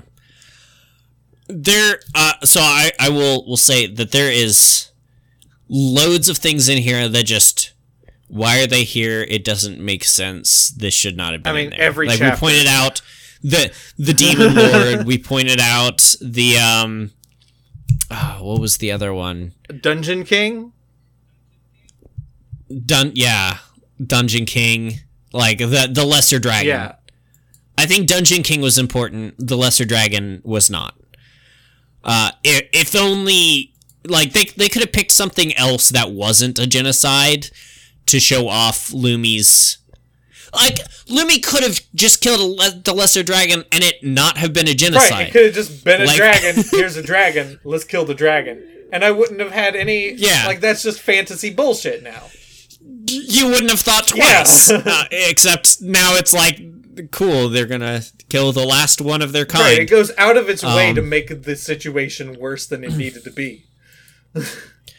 Yeah. For no reason. Yeah. And the third thing that really jumped out at me was the thing at the very end. They go to a temple which has the statue of this hero, which, yeah, absolutely a war criminal. I think explicitly her thing was that she would forcibly inscript people into her army and then kill anyone who tried to leave. Yeah. Yeah. Like... war criminal shit. Yeah, for sure. But, like, and they're like, yeah, cool, there's this war criminal who's thought of as a hero, and here's her diary that she's desperately talks horny. about, like, yeah, she really wants dick. Like, I guess it's good that we're talking about this book at the beginning of No Nut November. Get it out of the way so you don't have anything. Nobody's jacking off to this book. Nobody has ever jacked off to this book. The pictures in the front aren't even that great. Listen, there's 3 pictures in this book. There's the one on the cover. There's more than 3. Oh, no, I guess there's 4. If you are there? Oh, okay, you're right. There are. Yeah, you're right. There are. I did want to talk about one in specific, though, because I forgot to write it up in the recap. But in the book itself, when Senna is talking to Keiji in the room, she's naked. According to the prose, she is naked. And then there's a picture of this scene, and she's wearing, like, a blouse and a skirt. Like, if you're gonna write that she's naked and you can't also have a picture of it unless you're going to be explicit with the picture. Because now you're contradicting what you've already said. Here, okay, I'm on that page. This is page, the picture would be on page 59. Uh-huh. I'm assuming. That one? Okay. Right next to it, I will read 4 chapters. You mean 4 sentences? Or 4 paragraphs. 4 paragraphs. Before I could finish my thought, Senna pushed me onto the bed and climbed onto my lap. She took off her clothes, took my hand, and pressed it against her chest. My fingers sunk into her soft boobs. Okay, that's where you're saying she's naked. Yes. Senna? This is to thank you. She let go of me and pulled a scroll out from underneath her skirt. Unfolded it and held it open before... So, she's naked, but she's also still wearing her clothes. I mean, but when I read that, what I assumed that meant was that it was just inside the skirt, and she reached into the clothes, like, beside her on the bed. Like, that doesn't necessarily contradict the fact that she took off her clothes. I find it highly more likely that this author doesn't know what the fuck they're doing. This is true. This book is very... Like, we haven't even touched on the fact that this book is so poorly written. It is vastly better written than The Invincible Shovel. It is. Go back if you still have your book and you haven't burned it or thrown it away like I have. I do, actually. It's hidden in my closet because I don't like just, like... I spent money on that. I don't want to just throw it away. But I threw it away. I posted the video on Instagram. We've all seen Instagram of me throwing. Yes, that is me actually throwing it away. It went out with the trash. I do not own it anymore. It is gone. Go back if you don't believe me and reread some of that book. You don't want to, because it is far worse than this. It was very poorly written. I think about on an equal level. I don't think this is better in any way. No. Because listen. This book is trash. No, like I hate this book for 2 reasons. And this book is trash. This book is significantly better than the other one. My issue is that, like, if you ever have 3 or 4 characters in this book, Billionaire, talking in, like, succession, I could not tell you which line came from which person. Like, none of them have a voice. They all talk in very stilted, like, no contractions way. Yeah. And I couldn't tell you the difference between one line and another if they're all listed together without a name. Whereas in Invincible Shovel, 4 times out of 10, I could probably tell you. Yes, but that's because those characters are so zero-dimensional. Yes. And I do mean zero-dimensional. That being able to write those characters is literally mindless. Like the author, who is literally mindless. And my other... Listen, Invincible Shovel had a thing. It was a bad thing, but it was a thing. It had the shovel puns. Constantly with the shovel puns. And the shovel not puns. No, the shovel they were not puns. There were no shovel puns. Insert shovel word into other word. There was no shovel pun. Shovel-tastic! There were 0 puns about shovels in the entire book. It was all just word replacements with shovel in non-clever ways. That book doesn't deserve to be considered a book. This is a book. It's garbage. It's trash. But it's a book. That is not. If I had to rate these, which I know we don't, I would not rate Invincible Shovel because you have to have a minimum bar before something becomes considered prose. This is a 2 out of 10. It could be worse, but it is at least prose. The Invincible Shovel is not. Listen, here's my contradiction to that. Afterwards, Sophia treated us to the legendary Whooper. Honestly, it tasted kind of average, but Lumi seemed to love it. In the end, she ate all of our portions. That's not prose.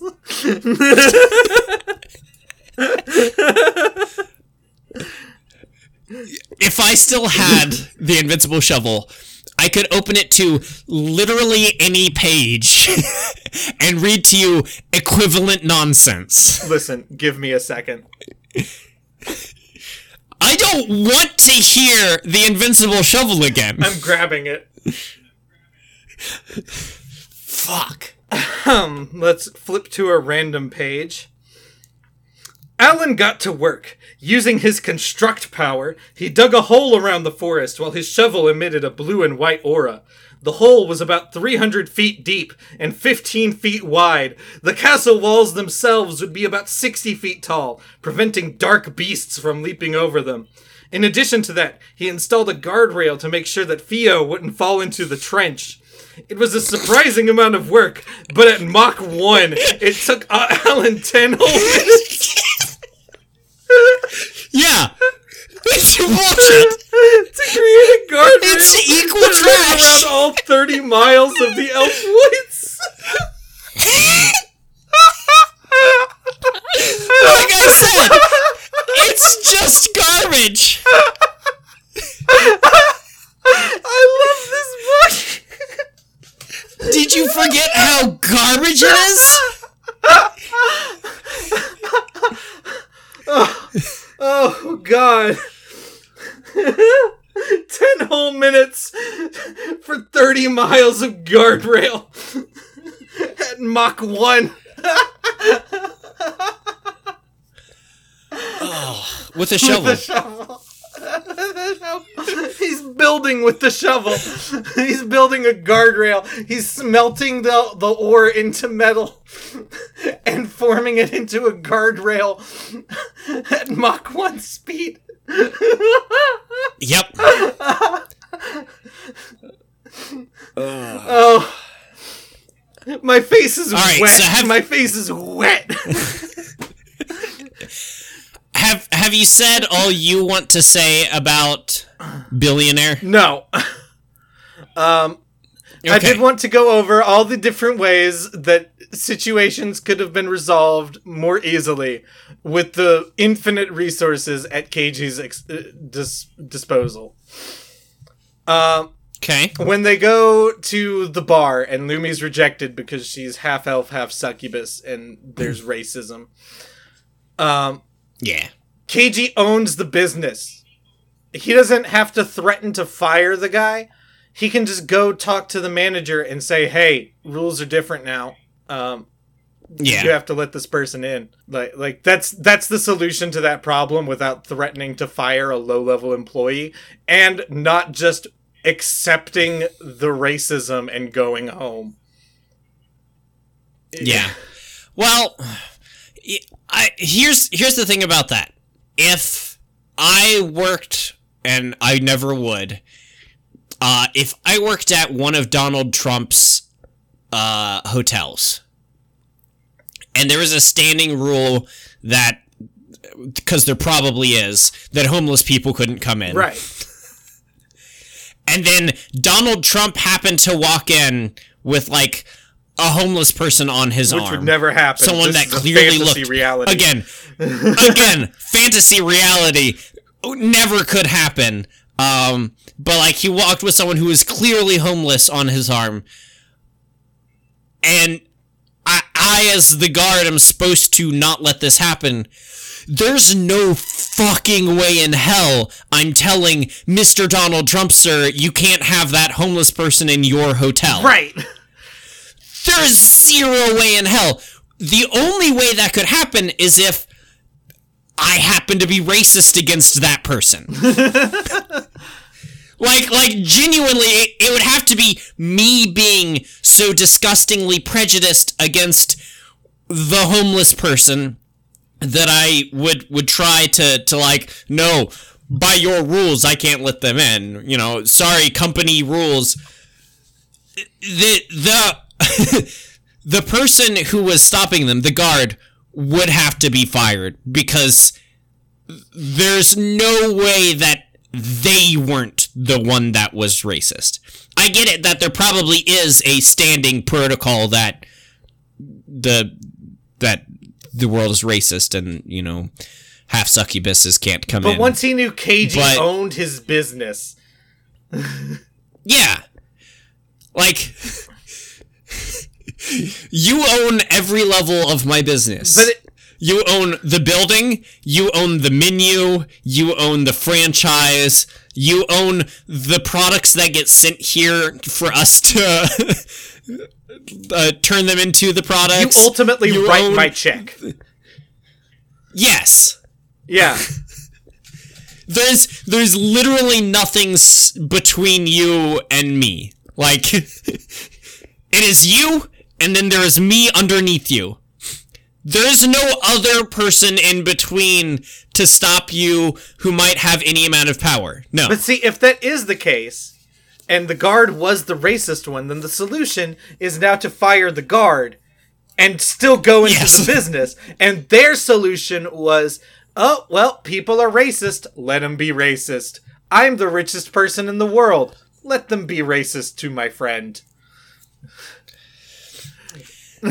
I will say, this is the first encounter he has had with the racism. Yeah, it's explained to him in the... I mean, this is a reason to explain the racism.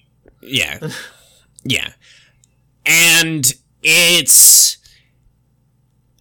I could understand being in his position, making the same decision at that instant. Maybe going back and firing him and changing everything, but you are a stranger in another world. Racism's bad no matter what, but if it's this systemic, where it's like everyone acknowledges this, then you can't just do a small change like that. You need to make bigger changes first before you can... I could understand not making an immediate change because you're a newcomer to the situation. I mean, it just felt like... Coming back later and doing it, but yeah. It felt like, calling back to Invincible Shovel, God King Allen gets up on the slave auction stand, and he frees a single slave. Yeah. That's what this felt like. The man with the most power in the world has a situation where he can resolve things very easily in the correct way, and chooses to do very little or nothing. Yeah. Yeah, that's what it felt like. Let's see. Oh, the situation with Lumi at all. He's the most powerful person in the world. The Illuminati is comically incompetent at getting to him. They send this girl Lumi with a marriage contract with fine print that hands over the business to him if they get married. Here's the solution to that is you say, hey, if you marry me, you're my wife, and now you're one of the most protected and wealthy people in the world. You don't have to work for the Illuminati. Let's take that out of the contract, and we just get married. I imagine that's what happens in book 2. Because, yes, it is very simple. Yeah. It's like, okay, cool. The Illuminati will come after you if you do the wrong thing. But the Illuminati's clearly already coming after me, so... And they're incompetent. They sent you, who I found instantly, being a non-powered billionaire. Yeah. Embarrassing. Let's see. What's the next one? Oh, the situation with Senna. Senna's one business idea for the brothel that she works at is... I think you mean a soap house. I don't know. Soapland. I don't know. Soapland, yeah, there you go. But her one business idea for this Soapland is stupid, and it doesn't work, and nobody follows it. And KG's idea to save her job is not... I mean, the solution here is, I'm a billionaire. I'm going to hire you in a non-committal capacity where I just pay you while you figure out what you're actually good at and then work towards that. Instead, he buys the business that she's clearly bad at and makes her the manager of it. Let's see. What's the next one? I mean, the situation with Maria is that you just don't have this conversation with Maria. Because, as we pointed out earlier, the contract is not legally binding in any way. And even if it was, he's a billionaire and she's a maid. So who's the law going to pay attention to? Yeah. So he could retaliate against her in any way he felt like, even if he said he didn't or wasn't going to. Yeah. Situation with the Lesser Dragon is just don't have that situation. The situation with the the corrupt government officials should have been dealt with when he first learned about it, when he met Himiko. And instead they wait until like their 5th encounter to have a conversation about this. The first time he's just like, oh, you got corrupt government people here. Let me hand you a few $100 million and you can figure that out. I'm wasting most of this money. And then their solution is pachinko gambling in government offices to enact accountability. When it's like, the solution to this is fire the government people. Well, it's a problem of knowing what the corrupt government people are. And when you hire new ones, how do you stop them from becoming corrupt as well? Clearly, there's not a method of accountability, so... I mean, I guess... I just, we watched Realist Hero, and this plot line in Realist Hero is resolved in the first episode. He found the corrupt nobles, he got rid of them. He's like, oh, you got this money, and only this much money came out, so obviously you took this money. Goodbye, sir. Good day.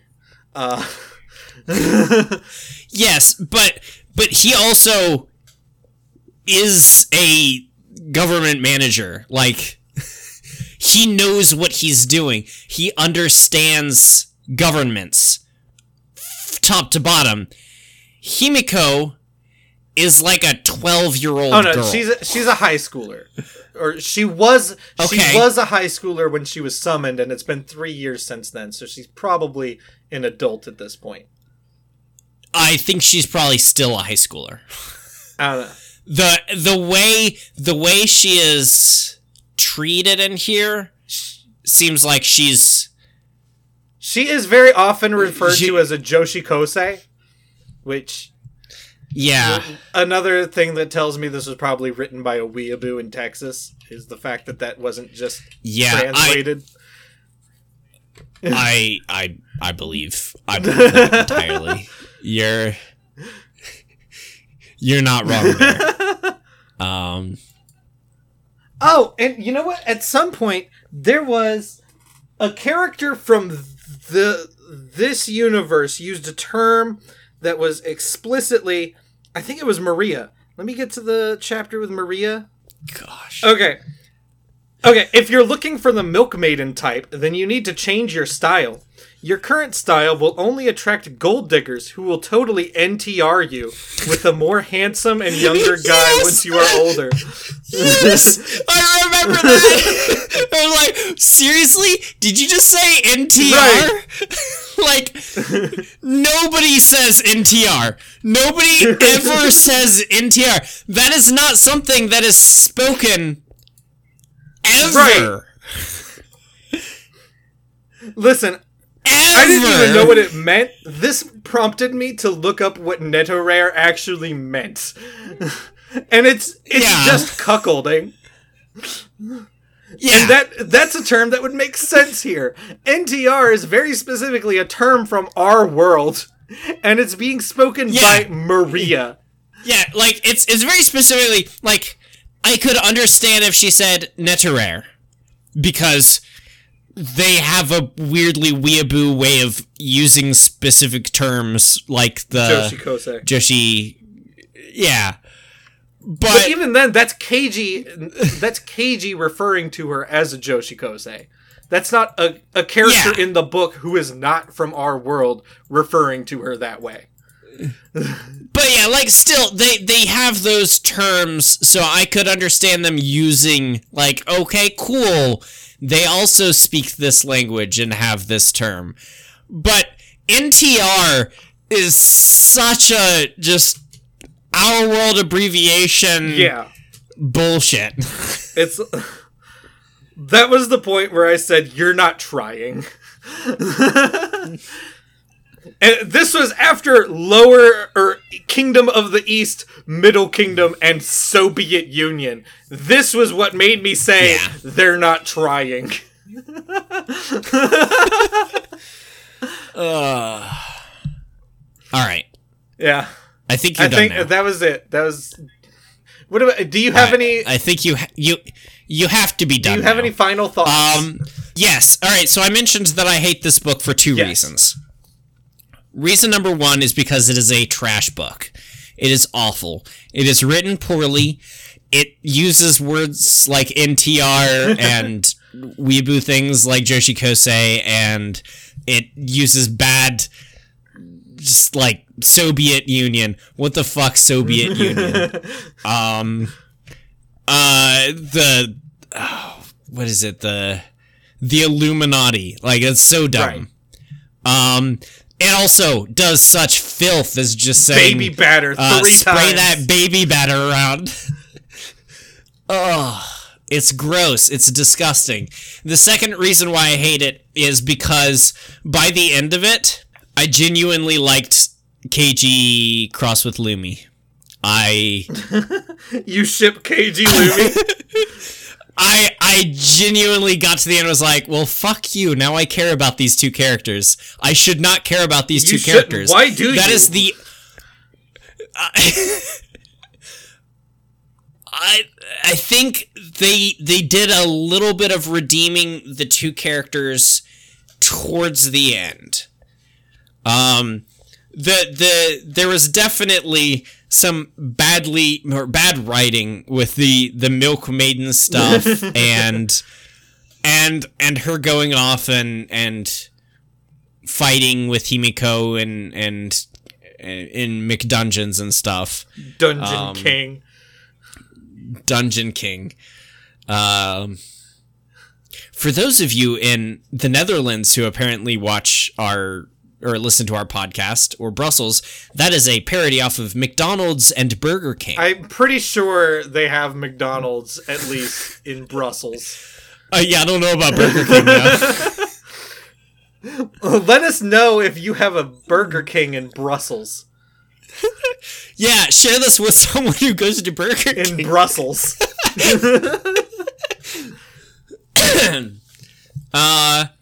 But I think, like... They didn't. They did fuck all with the characters until like the very end, where they did some character development, and I guess I was engaged enough with the book at that point, hating it. Like I recognize the fact that I like these characters and I do ship them, and I think that. I do like how they ended up and would be interested in seeing where they go from there. I don't want to read another book by this author. Yeah. It doesn't excuse how trash this book is. I mean, according to reviews online, this book is just a rewriting of his other books. The other ones take place in our world, and this one is isekai to basically our world. Yeah. And that's why my second reason for hating it is because I like the characters at the end. Because you should not. I will say this book is the trash. dad's letter almost got me. Okay. I had to be like, no, I'm not going to give a shit about this because you haven't earned it. Yeah. Like so I hate it because it's a bad book, and then at the end I hated it because I liked parts of it.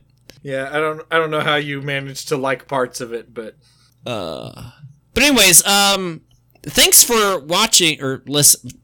I do too much streaming, and I also don't do much streaming because I hate it. Thanks for listening. Please share this with someone. Please rate and review if you are on a site that allows you to do that. I don't care what you rate it or what you review it. Even if you just do a review that says word. It would be helpful. Word to your mother. As before, share this with someone who eats at Burger King. And just a note about the next week. It's going to be a late Halloween series facts. So just be aware beforehand. It's not going to go through the whole what games we've played and stuff, because we won't have. But yeah, thanks.